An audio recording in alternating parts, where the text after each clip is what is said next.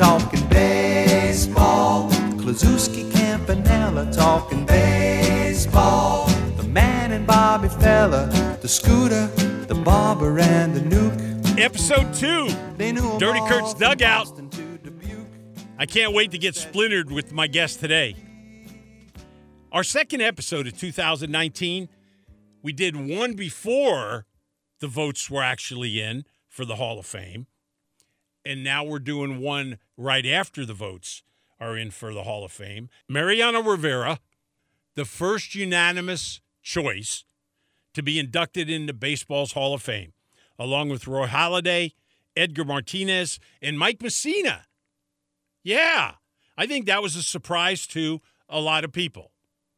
And, of course, joining them will be the two guys that were voted in by the Errors Committee, Lee Smith and Harold Baines. So it's going to be a full docket come July 19th through the 21st, I believe, in Cooperstown, New York. But my guest today has been a friend of mine for a long time. And this is the first time I've had him on the show. He played for the Astros, the Reds, the San Francisco Giants, Phillies, and the Oakland A's. He won 2 World Series championships with the Reds in 1975 and 1976. I saw his game-winning home run in Fenway Park in 1975. I was actually there. Named the National League's most valuable player in those 2 years, 2 consecutive years, MVP. Considered one of the greatest second basemen of all time. More on that later. He became a baseball broadcaster for ESPN after his retirement from baseball with a shortstop in Cincinnati, and now hosts a weekly nationally syndicated radio show for Sports USA. He's currently a special advisor to the Reds. Joe Morgan currently serves as a member of the board of the Baseball Assistance Team. It's a nonprofit organization dedicated to helping former major leaguers, minor leaguers, and Negro League players through financial and medical hardships. This is the organization that Joe Garagiola started back a long time ago, and it's continuing on. Of course, like I said, a member of the Baseball's Hall of Fame class of 1990. Joe's an accomplished business executive, an Emmy Award-winning sportscaster for ESPN. Oh, boy. You can see Joe Morgan's not very busy because he's got car dealerships in Cincinnati. He's authored books on baseball. He also serves on the Hall of Fame as a member of the board's executive committee and nominating committees. You know, there's a couple of things in my life that I really miss. My mom and dad, for one. Competing at a high level, as in Major League Baseball, and it's playing golf with this guy, along with Enos Cabell and anyone else dumb enough to want to play in our foursome. How's your golf game, Joe? Well, null and void. I've had this knee replacement a couple of years ago, man, and it hasn't gotten well, but I'm getting now where I have some club head speed, just enough to be able to play a little bit, so I'm going to probably start in the next couple of weeks. Cold weather down here lately. Well, I hope you miss playing with me as much as I miss playing with you and our compatriots, and we need to get some groups back together again and have some fun like we used to. Well, there's no doubt I miss playing with you. Hey, did you tell them we gave you a nickname, the White Marvel? You know, I haven't. I didn't. Putter ever. I didn't. But I was thinking about if we had enough time that I was going to throw that in there and ask. But now that you've brought it up. Yeah, you might as well explain. And don't say we. You're the one that gave me the nickname. Well, you were a marvel with the putter at the time, so I had to give you a nickname. He was a marvel. I went over there and slayed the greens of Maui. Yes. And they're not easy. No, they're not easy. That's for sure. Yeah. Go ahead, man. I was sorry to cut you off there. Oh, no, you didn't cut me off at all. I'm always glad to talk about myself. Yeah. Joe, as I said in my introduction, you're still deeply involved in the game of baseball. What are your thoughts on its direction? And I'm really not talking about the state of the game because it's good, but the state of the game for the fans' sake. Well, I am a little worried because the attendance has been down a little bit the last couple of years. So has viewership on television. All that has been down, except maybe the World Series and the playoffs. But the regular, season, the viewership has been down and the attendance. So I'm a little worried because there's, as they say in, the game now, there's not enough action. They either strike out, walk, hit a home run. What is that? The 3 or 4 true outcomes, they call them. Not a lot of ground balls where your infielders can make great plays, and you see it all the time. I'll give you an example. I watched the All-Star game last year, and all those great defensive players, I never saw a great defensive play made the entire game. They end up hitting 8 home runs in the last 2 innings or whatever, and all the way up to that, it was a lot of strikeouts. So, the game has turned into almost like the NBA was for a while. Either you dunk it, or you shoot the 3-pointers, and that's the way the game is going.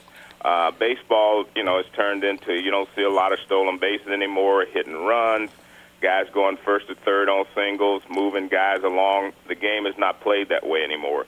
It's more about, the big swings, the big blasts, and the launch angle. So when you have a launch angle and you're swinging up a little bit, you're quite naturally going to strike out a lot because if you don't hit it perfectly, you're going to miss it. So I'm worried about that part of the game, not enough action. And I think, when I travel around, the fans, that's what they tell me, that they sit there and they watch, and they wait for something to happen, and it's either a walk, a strikeout, or a home run. So, it's an interesting game now. And, we've always said, that, baseball never changes. Only the people that play the game change. There's still 1, 2, 3 outs and all that, the most runs win, et cetera. But the people who play the game now, they've been taught a different way. A lot of times in the minor leagues, the Dodgers do it especially. They teach their minor leaguers to have the launch angle, swing up and, try to hit home runs. And there's nothing wrong with that, except there are times when you don't need a home run. You need a base hit. No, there's nothing wrong with it except for the fact that they've lost the last 2 World Series because of that methodology. Correct. And if they played the Astros again, they'd lose. If they played Boston again, they would lose. That's exactly right. You were talking about strikeouts and the way the game is nowadays.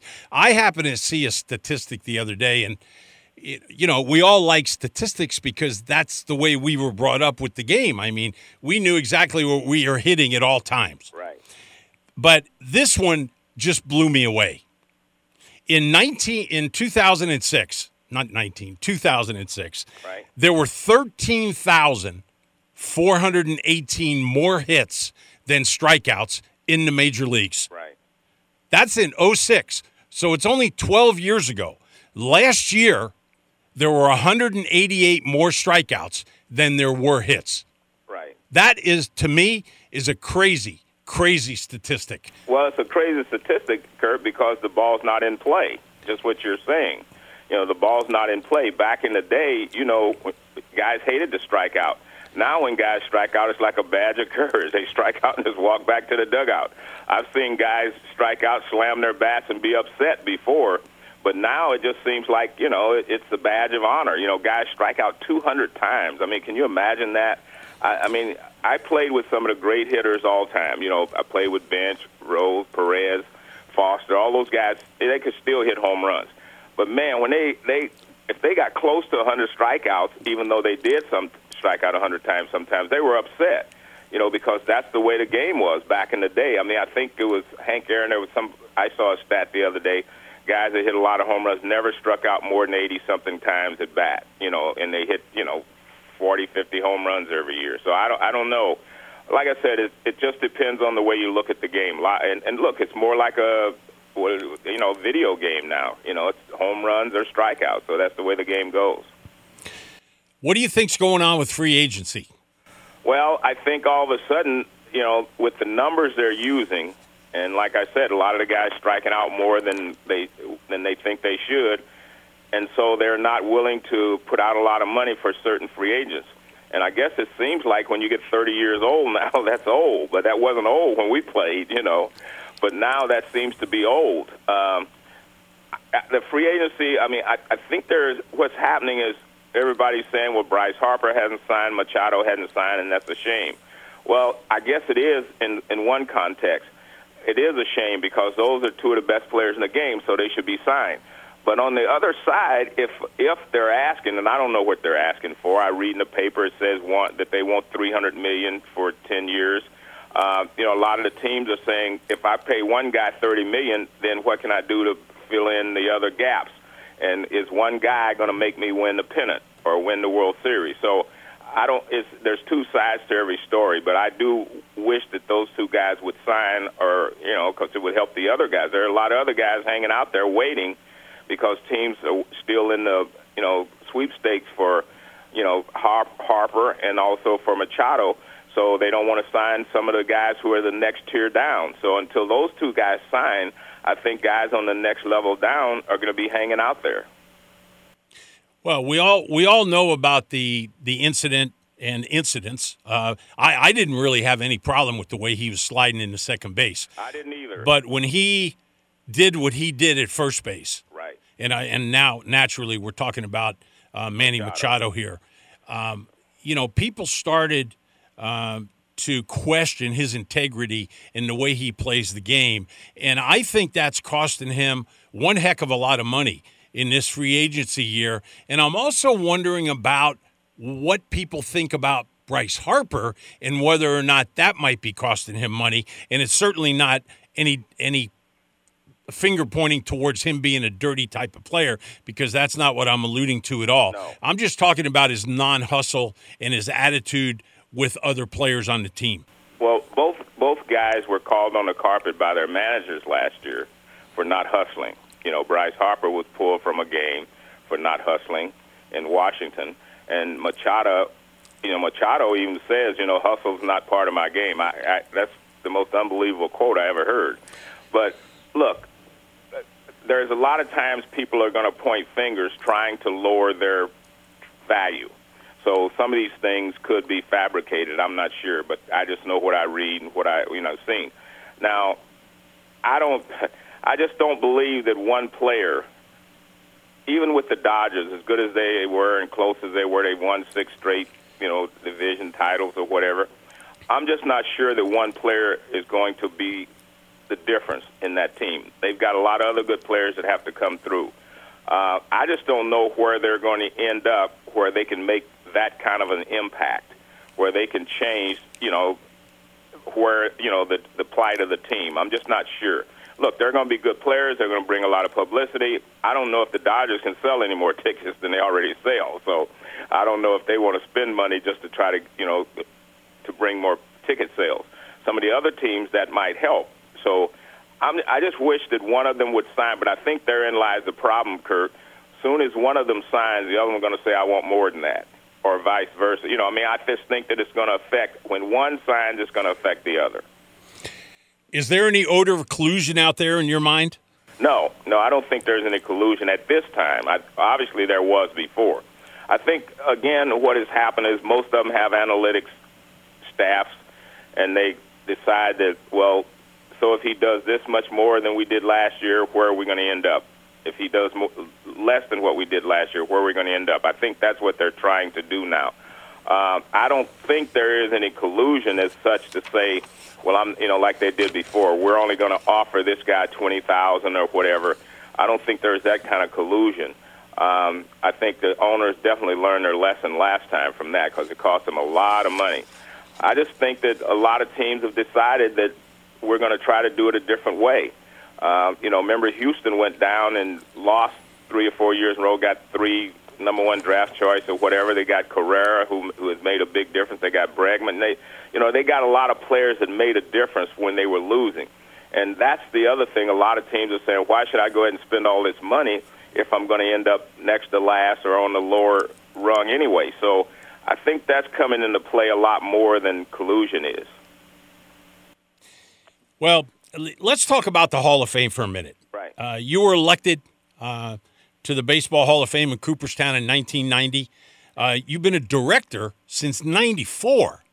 That's a long time, Joe. I didn't even know I was a director in 94. I'm the vice chairman of the board now. And I think that's been the last 16 years. Yeah, but you were a director for 6 years before that. I know. I didn't realize it until you just said it. But yes.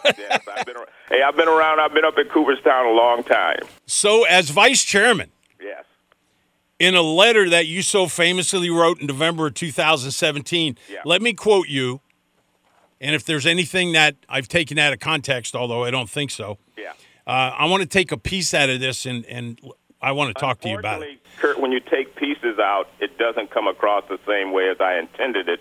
But go ahead and we'll try it. Yeah, this is just one portion of it. Yeah, I'm certainly not trying to no, go ahead. Trying to put other words in your mouth, and that's why I and other Hall of Famers feel so strongly about what you wrote, and you can continue about that. It's gotten to the point where Hall of Famers are saying that if steroid users get in, they'll no longer come to Cooperstown for induction ceremonies or other events. Some feel they can't share a stage with players who did steroids.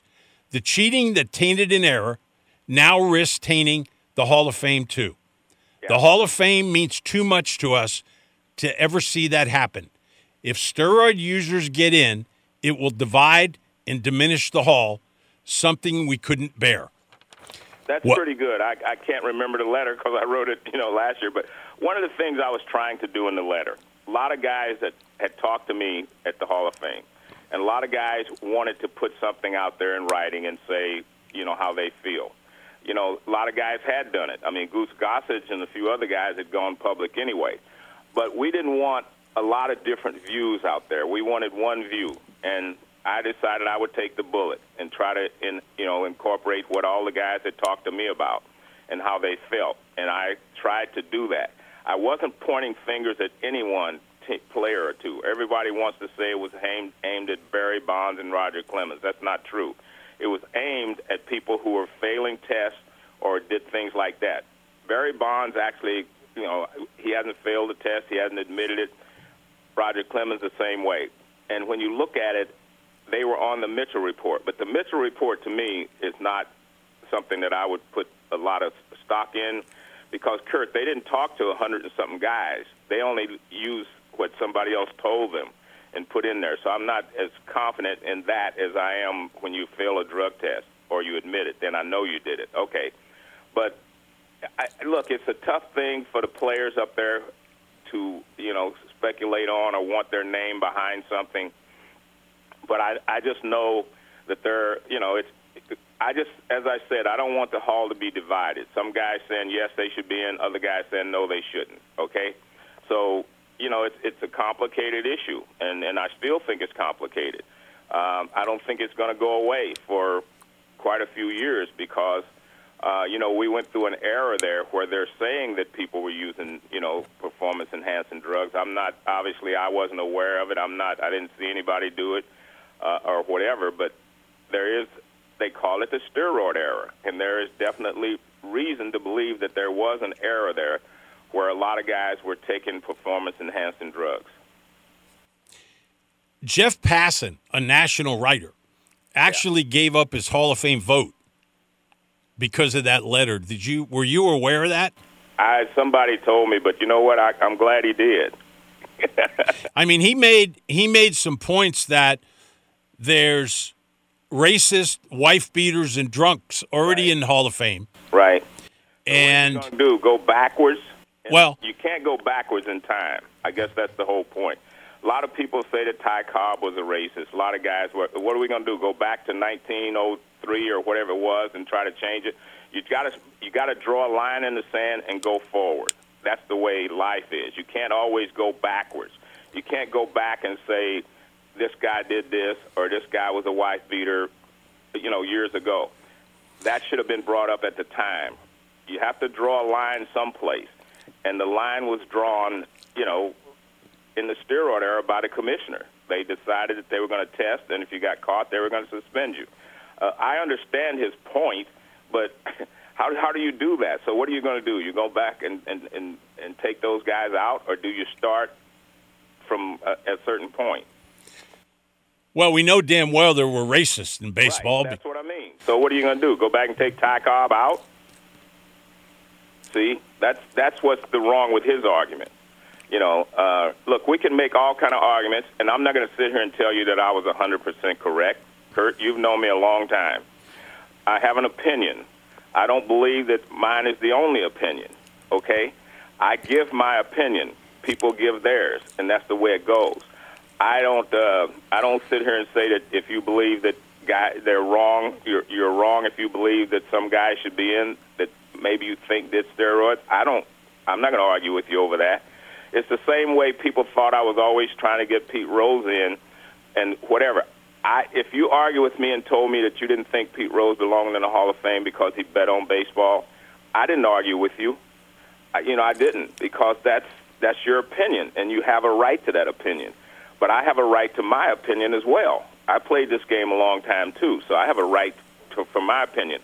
I had one guy years ago say that we were wrong because the Veteran Committee didn't put Ron Santo into the Hall of Fame at that time.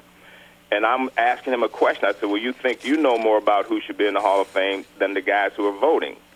You see, therein lies the problem. A lot of the writers think they know more about who should be in the Hall of Fame than the guys who are in the Hall of Fame, and than the players who played. I was always a big fan of Ron Santos. I voted for him every chance I had. So I believed in Ron Santo, but I can't fault the other guys if they didn't believe that, you see? So it's a tough situation. You're never going to get 100% approval except Mariano Rivera, but he's the only one that got 100%. So you see, even those guys can't always come to the same conclusion about a player. And you know what? I want to talk to you about Mariano for a second. Yeah. He was a great pitcher. Yes. And I always thought I couldn't never figure out why guys didn't get elected with 100% of the votes, certain guys. Right. And he happened to be the first one. But you know what? I have a problem with it. I'll tell you why. I have a problem with it, not because he was a relief pitcher, not because he's the first guy to do it, and Schmitty wasn't, and Bench wasn't, and you weren't, and Mays wasn't, and whoever else that deserves to be in that category. Yeah, I don't fault him. I'm glad, and the reason one of the reasons, Kurt, is he's a nice guy. He is a nice guy, and I respect that. He is a nice guy. But I tell you why I have a problem, Joe, and then you can continue. Okay. I have a problem because one of the writers that was not going to vote for him did not vote at all. Yeah, I saw that. And it didn't get counted. Right. Now, I have a problem with that. Yeah. Is that something the Hall can fix? Well, I don't know if you can fix it because you can't fix everything. If a guy chooses not to send anybody in on his ballot, not to send a ballot in, I don't think there's anything you can really do about that. It's up to him to decide. I don't know if that means you don't send him one the next year. I don't know how that works. I'm not, privy to that kind of information. But I did see that he said he wasn't going to vote for him, but he wasn't going to be the bad guy. So he didn't. I don't remember who it was, but he said he wasn't going to send his ballot in, so it wouldn't be counted against Mariano.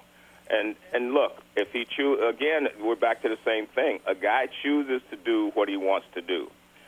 When they give you a ballot, you can write 10 names down, you can write 2 names down. As we know, everybody has been complaining lately, a lot of the writers saying there's not enough room for all these guys. All right, they have 10 names they can put on there. You know what the average is? Average is 8.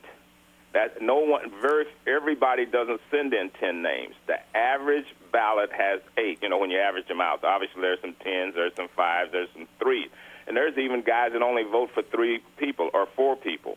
But the average is 8.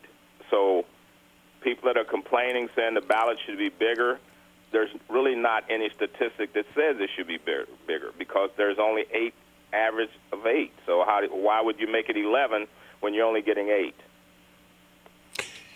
So going back to the steroid era, guys, the Bonds, the Clemens, I'm going to throw those names out because they're the big ones.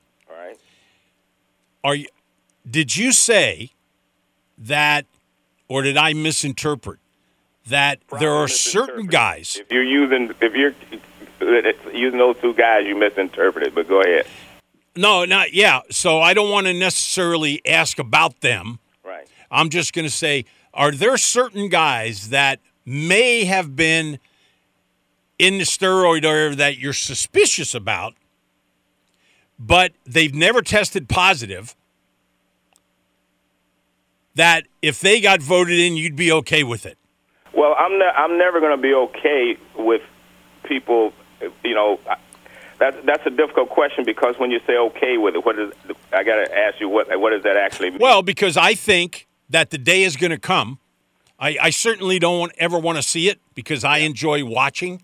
It's getting kind of long sometimes. I can't imagine how long it is for you guys that are sitting back there. But if it gets to the point where I don't get to see my Joe Morgan or have my Johnny Bench fix or see Sandy Koufax walk onto the stage or watch Gaylord plump his body up onto the stage and wave to everybody and see Nolan Ryan and all the guys, I would not feel the same way about it. And if in fact there's going to be 15 or 20 guys, because I'm sure that's going to be the approximate number, that are not going to come if a steroid era player is ever inducted into the Hall of Fame. Well, I use this. I go back to the letter. One of the reasons I wrote the letter, because guys were threatening to do different things. Okay, some guys, and I'll tell you what was the worst. I heard they were going to get up and walk off stage, and I told them you cannot do that. They said they weren't going to come. I said, well, if you don't want to come, that's up to you. But you can't embarrass baseball or the player who's up there speaking. And I still believe that, no matter who it is, what it is, or no matter. You can't embarrass the game of baseball. That's my first thought. And you can't embarrass the player who is there. That's my second thought.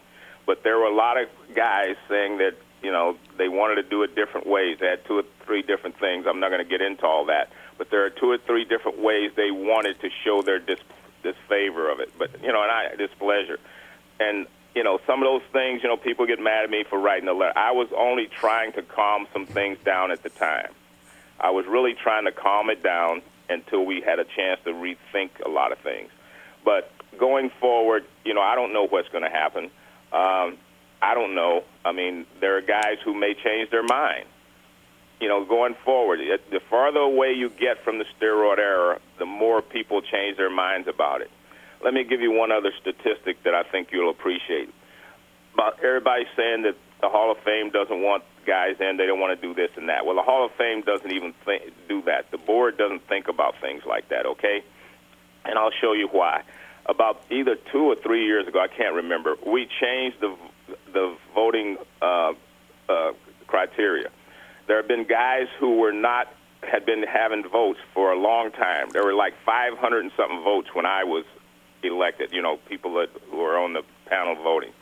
This year there were 425. We saw that. What happened was there were a lot of guys who had the right to vote for the Hall of Fame and were no longer covering baseball, had been away from baseball 10 years or whatever. So what we did is try to make sure the guys were seeing games and involved in baseball that were getting the votes, okay? Now, when we did that, we brought a lot of new people on board, a lot of younger guys. So here's the point, and this is something everybody should understand. Some of the guys who are voting now were 11 years old when the steroid era came about, okay?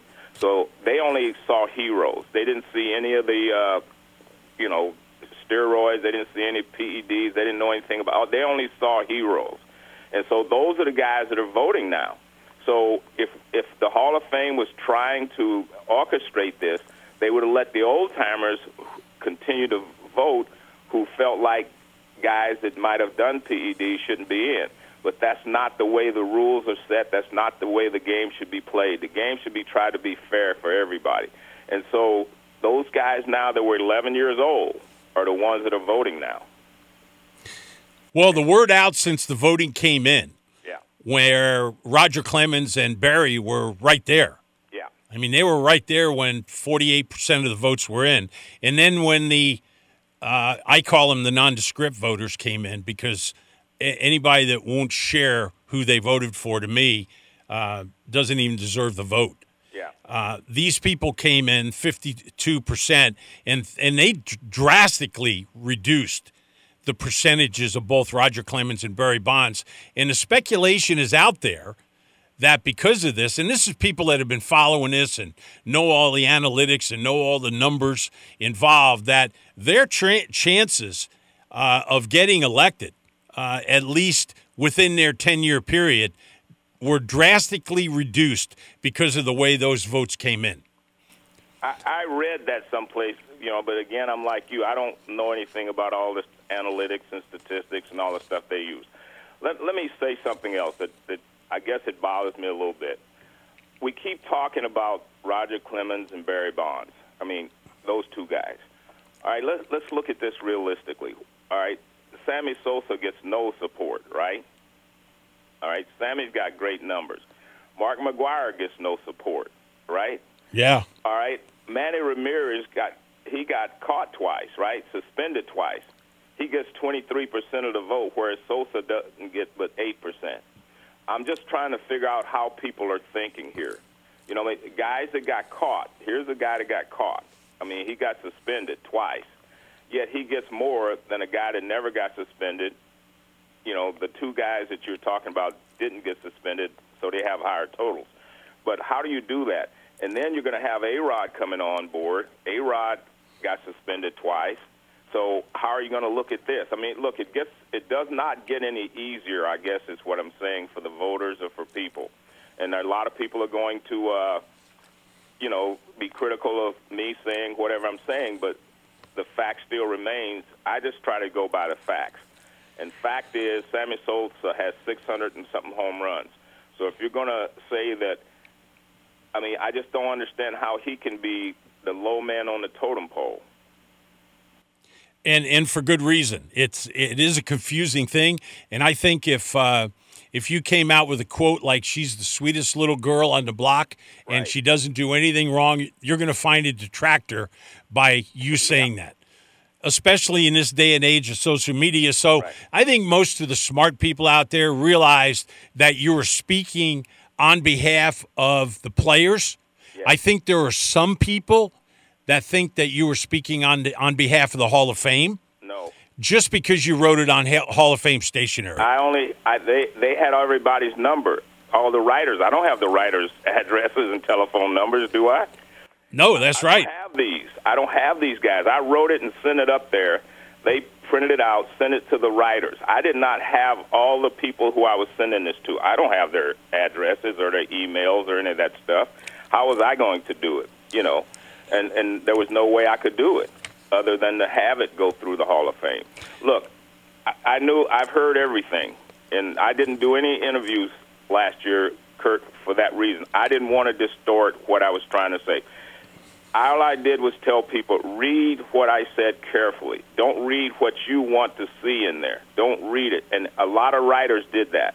They took what I said out of context because they had a different opinion. All I did was lay it out. If you read it completely, the whole letter, and read what it says carefully, I think that a lot of people would have a different opinion. See, these are things you learn when you sit on the bench with Dirty Kurt. Yeah. Hall of Famer Joe Morgan. Joe, a couple of things before you go. All right. And this, I have a reasoning for this, and we'll get to it. But when you first got to the big leagues, you had a little bit of a problem adjusting to the pitching because your back elbow was too low. Correct. Who got a hold of you, and what changes did they make? Well, Nellie Fox, I grew up idolizing Nellie Fox and Jackie Robinson. When I got to Houston my first year and Nellie Fox was the player coach, man, I thought I'd died and gone to heaven. Okay, I really did. And Nellie and I became very close friends.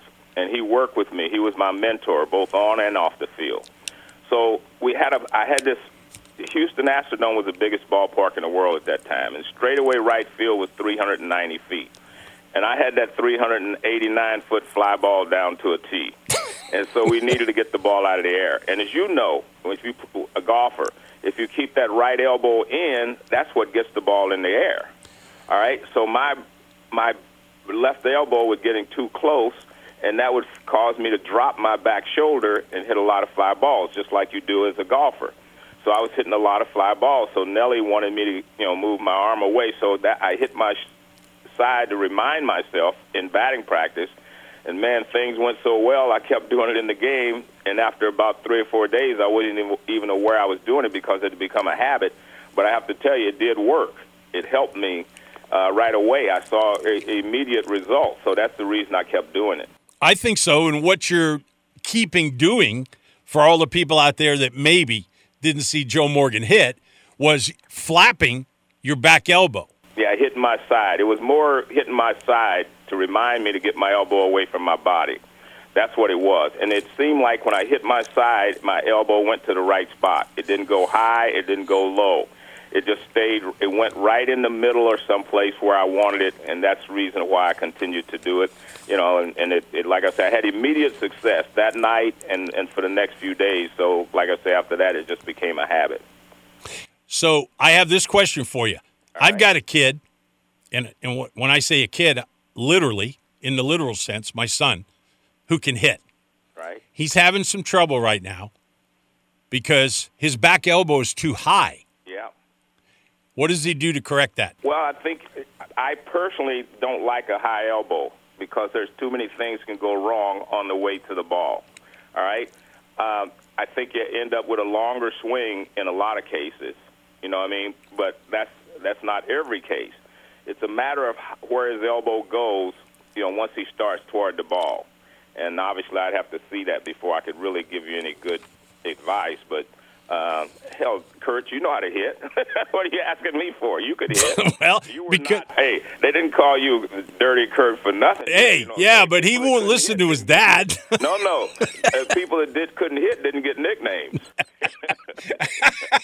Joe, I really appreciate you coming on. Thank you so much. Thank you for being honest. And let's get a foursome or an eightsome together soon. All right. I'll tell Enos Cabell and the guys that I talked to you. Take care, Joe. Thanks again, my friend. All right. Bye. Joe Morgan,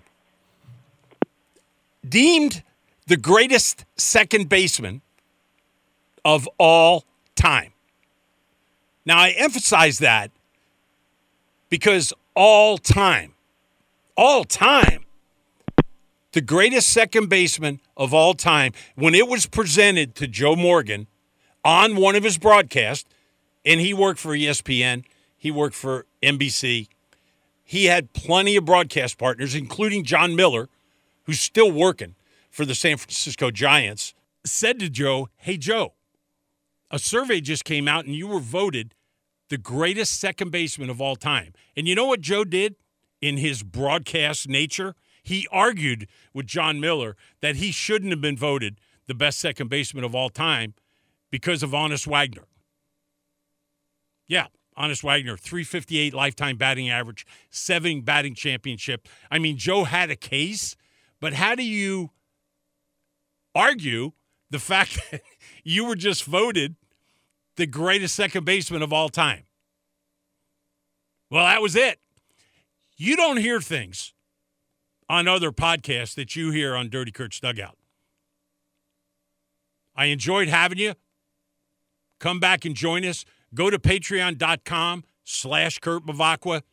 Help us out. Become a member. Do whatever you want to do, but keep listening.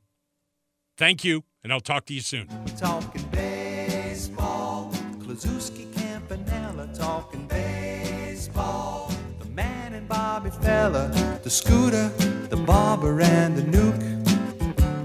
They knew them all from Boston to Dubuque, especially Willie, Mickey, and the Duke. Well, Casey was winning, Hank Aaron was beginning, one Robbie